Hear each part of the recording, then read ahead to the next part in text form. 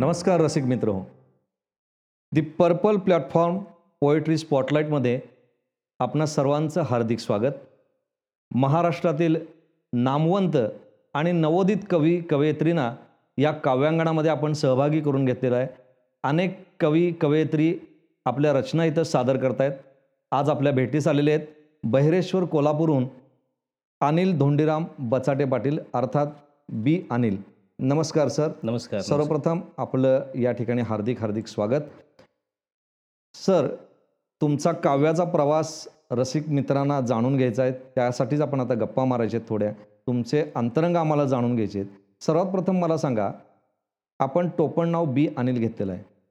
अनेक कवी कवयित्री टोपण नावानं लिखाण करत असतात, त्यामागे काही ना काहीतरी त्यांची भावना असते. आपली नेमकी काय भावना आहे बी अनिल हे नाव घेण्यामागे? प्रसिद्ध कवी, लेखक, गीतकार संपूर्ण महाराष्ट्राला माहीत आहेच की जगदीशजी खेबुडकर यांच्याकडे अलीकडचा काळ मी गेली 10 वर्षे त्यांच्याकडं स्वीय सहाय्यक म्हणून काम करत होतो. अच्छा.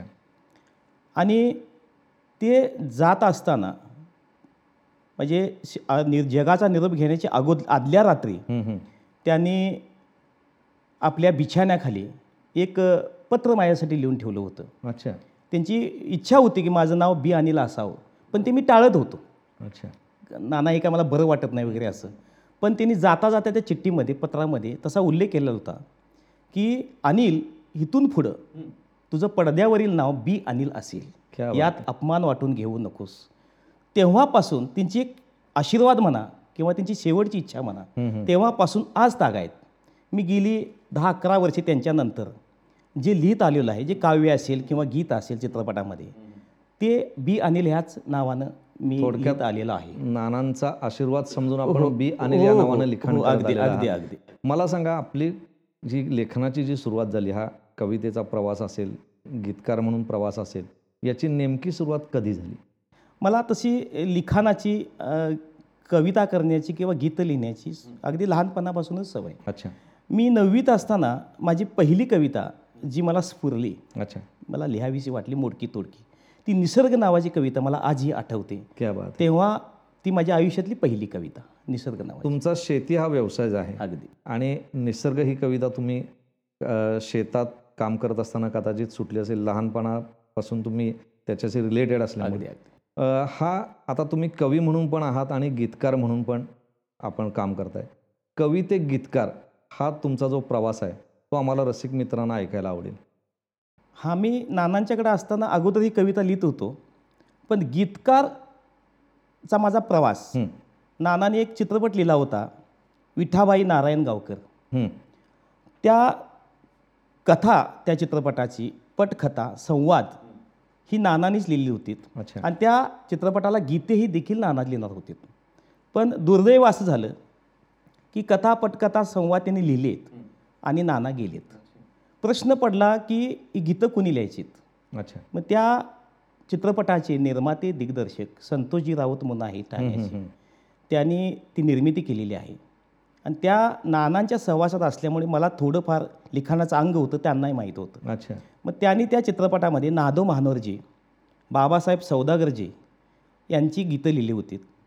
पण 3 लावण्या आणि एक गण माझ्याकडून त्यांनी लिहून घेतला. तेव्हा काव्य आणि गीतकार याच्यामध्ये जी सुरुवात माझी गीतकाराची झाली ती त्या चित्रपटापासून झाली. तुम्ही कवी म्हणून माझ्या माहितीनुसार जवळजवळ 700 कविता संग्रह तुमचे म्हणजे कविता लिहिलेल्या आहेत. अनेक चारोळ्या लिहिलेल्या आहेत. जवळ 300च्या वर तुम्ही चित्रपट गीतं वगैरे लिहिलेली आहेत. ह्या सगळ्या प्रवासामध्ये तुम्हाला कवी म्हणणं आवडतं का गीतकार म्हणून जास्त भावतं? मला कवी म्हणणं जास्त आवडतं. याचं कारण काय? कारण कवीचा जन्म हा कविता जन्माला आल्यानंतर कवीचा जन्म होतो. क्या बात आहे. आणि ती मूळ सुरुवात जी असते, गीत हे नंतर होतं, पण कविता पहिली जन्माला यावी लागते, त्यावेळेस कवीचा जन्म होतो. खरं. म्हणून मला कवी होणं फार जास्त. क्या बात आहे. अतिशय मार्मिकतेनं सरांनी सांगितलेलं आहे. कारण कवी हा उपजत असावा लागतो. गीतकार हा दिलेल्या प्रसंगावर माझ्या माहितीनुसार तो गाणी लिहित असतो, त्यामुळं तुम्हाला इमॅजिन करून तसं लिहावं लागतं. पण कवीला उत्स्फूर्त लिखाण यावं लागतं. तुमचा आवडता साहित्यिक? अर्थात जगदीशजी खेबुडकर. क्या बात नाना, आहे. माझे नाना उत्तम लेखक होते, उत्तम कवी होते, खरं आहे. उत्तम गीतकार होते, उत्तम निर्माते होते, उत्तम दिग्दर्शक होते, उत्तम संगीतकार होते. खरं आहे. या सगळी अष्टपैलू व्यक्तिमत्व असलेल्या आणि माणसाचा त्यांचा सहवास जवळजवळ 10 वर्ष 10 तुम्हाला वर्षे मी त्यांचं शिवीसहायक म्हणून काम करत होतो. साहजिकच त्यांचं नाव माझ्या दृष्टिकोनातून अतिशय महत्त्वाचं आहे. क्या बात आहे. एखादा तुमच्या आयुष्यातला अविस्मरणीय असा प्रसंग जो आमच्या रसिक प्रेक्षकांना तुम्ही सांगू शकाल का? 3 मे 2011 या दिवशी नाना अर्थात जगदीशजी खेबुडकर माझ्यासह संपूर्ण महाराष्ट्राला, देशाला सोडून गेलेत. तो क्षण माझ्या आयुष्यातला सर्वात दुर्दैवी क्षण तो मी कधीही विसरू शकणार नाही. खरं आहे. हा दुःखद प्रसंग झाला. एखादा आनंदाचा असा क्षण आहे का की जो तुमच्या आयुष्याला एक वेगळी कलाटणी देणारा ठरला आहे, असं काही आठवते का? जे आम्हाला रसिक म्हणून तुम्ही सांगू शकाल, आम्हाला ऐकायला आवडेल तसं काय असेल तर. मी नानांच्याकडे असताना कविता लिहायचो आणि त्यातलं एक गीत मी पांडुरंगांच्यावर लिहिलेलं होतं. बरं. पूर्वी ग्रामीण भागातल्या महिला बैलगाडीतून पांडुरंगाला जायच्या आणि ती थीम घेऊन मी त्यावर गीत लिहिलेलं होतं. बरं. आणि ती नानांना दाखवलं. अच्छा. ती चालीसहित मी नानांना दाखवलं होतं की तालात येई सुरात गाई तालात येई घुंगरूबाई. सुरात गाई. पूर्वी बैलगाडीना घुंगरू वगैरे लावून झुलं बैलांना लावून ते जात होती पहिले गाडवत. ती थीम डोक्यात आल्यानंतर मी ते गीत लिहिलं होतं. तालात येई सुरात गाई घुंगरूबाई काठीला क्या बात आहे. सख्या चला सयानो विठूच्या भेटीला. बरं. ती चाली मला आवडली. तालात येई सुरात गाई घुंगरूबाई काठीला क्या बात आहे. चला सयानो विठूच्या भेटीला. मग ही नानांना दाखवली. नाना म्हणले तू लिहिलीस? मी बोललो नाना होय. त्यावेळी नानांची माझ्या पाठीवर थाप मारली. कौतुकाची पहिली थाप ही नानांच्याकडून. आणि ती म्हणली छान लिहितोस तू, इथून पुढे छान लिहिशील. ती माझ्या आयुष्यातला माझ्या लेखनाला जी उभारी देणारा जो प्रसंग होता तो माझ्या आयुष्यातला फार मोठा प्रसंग. असे अनेक प्रसंग असतात कवींच्या जीवनात आलेले असतात ज्यामध्ये त्यांची एक भावनात्मकता त्यामागं असते. कवी B.ANIL यांनी असंच भावविश्व या ठिकाणी उलगडून दाखवलेलं आहे. मी आता तुम्हाला एक प्रश्न विचारतो. या पोएट्री स्पॉटलाईटमध्ये आपण आलेला आहात, याविषयी आपण काय सांगाल? विषयच नाही. मी गेली 20 वर्षे लिखाण करतो आहे. लिहायचं, पाठवायचं, मग कुठंतरी छापून येतं.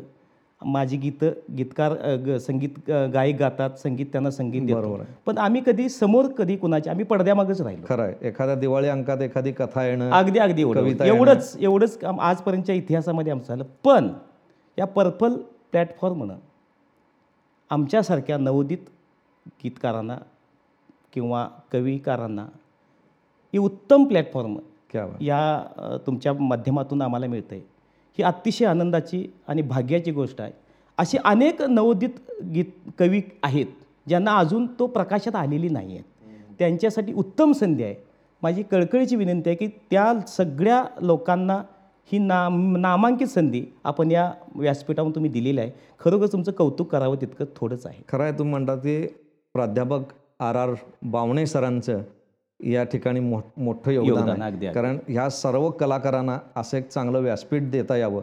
ते स्वतः उत्तम कवी आहेत आणि त्यांच्या मनात ती कन्सेप्ट आली आणि ते राबवत आहेत. तुमचं जे लेखन आहे किंवा या प्लॅटफॉर्ममध्ये येण्यापूर्वी तुमच्या लेखनातले थोडेसे दिशादर्शक आपण असं म्हणू, कारण तुम्ही गीतकार म्हणून आहातच, कवी म्हणून आहातच, पण पोएट्री स्पॉटलाईटमध्ये येण्यापूर्वी एक टीमवर्क म्हणून नितीनदादा कुलकर्णी आपल्याशी हितगुज करतात. त्यांच्याविषयी तुम्ही काय सांगाल? नितीनदादांचा सहवास मिळणं मी आमच्यासाठी भाग्याचं आहे. कारण अशी व्यक्ती आमच्या कोल्हापुरात जन्माला आली, पुन्हा होणी नाही. आणि वेगवेगळे विषय घेऊन ते निश्चितपणे समाजासमोर येत असतात. एवढेच नाही तर समाजाला काय तर देतात. ते उत्तम अभिनेता आहेच, उत्तम लेखक आहेत, उत्तम कवी आहेत, चांगले गीतकारही आहेत, चांगले गीतकार आहेत. आणि ते समाजाला दिशा देण्याचं काम किंवा एखादा संदेश देण्याचं काम प्रत्येक त्यांच्या लेखणीतून आपल्याला पाहावयास मिळतो. त्यामुळे निश्चितपणे ते माझे आदरणीय आहेतच आणि स्फूर्तिस्थानी आहेत. क्या बात आहे.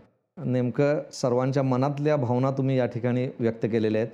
पोएट्री स्पॉटलाईटबद्दल 2 शब्द काव्यात्मक आपल्याकडून ऐकायची इच्छा आहे. निश्चितच मला इथं आल्यानंतर आत्ता सुचलेली एक 4 ओळी मी तुम्हाला सांगतो जरूर. ह्या पोएट्री स्पॉटलाईटबद्दल, की अंधारल्या भावनांना इथे मिळतो प्रकाश. क्या बात आहे. अंधारल्या भावनांना इथे मिळतो प्रकाश, घ्यावी वाटते भरारे त्यांना मिळते आकाश. वा. जेव्हा लेखनीत येते कधी काव्य कधी गीत, जेव्हा लेखनीत येते कधी काव्य कधी गीत, तेव्हा सामोरे असते, तेव्हा सामोरे असते पोएट्री स्पॉटलाईट, पोएट्री स्पॉटलाईट. क्या बात है. रसिक मित्र हो, प्रसंग पाहिले, काही लिहिलं, परिवारा मित्रामध्ये कौतुक देखील झालं, पण ते समाजासमोर नाही आलं. पण आत्ता इथं आपण ती प्रतिभा पाहिली असेल की प्रसंगच पाहिला नाही तर तो शब्दबद्ध केला आणि या माध्यमातून सर्वांसमोर पोचलेला आहे. मला वाटते पोएट्री स्पॉटलाईटच्या यशामागं हे सर्व कवी आहेत. या सर्वांकरता मनपूर्वक धन्यवाद. धन्यवाद.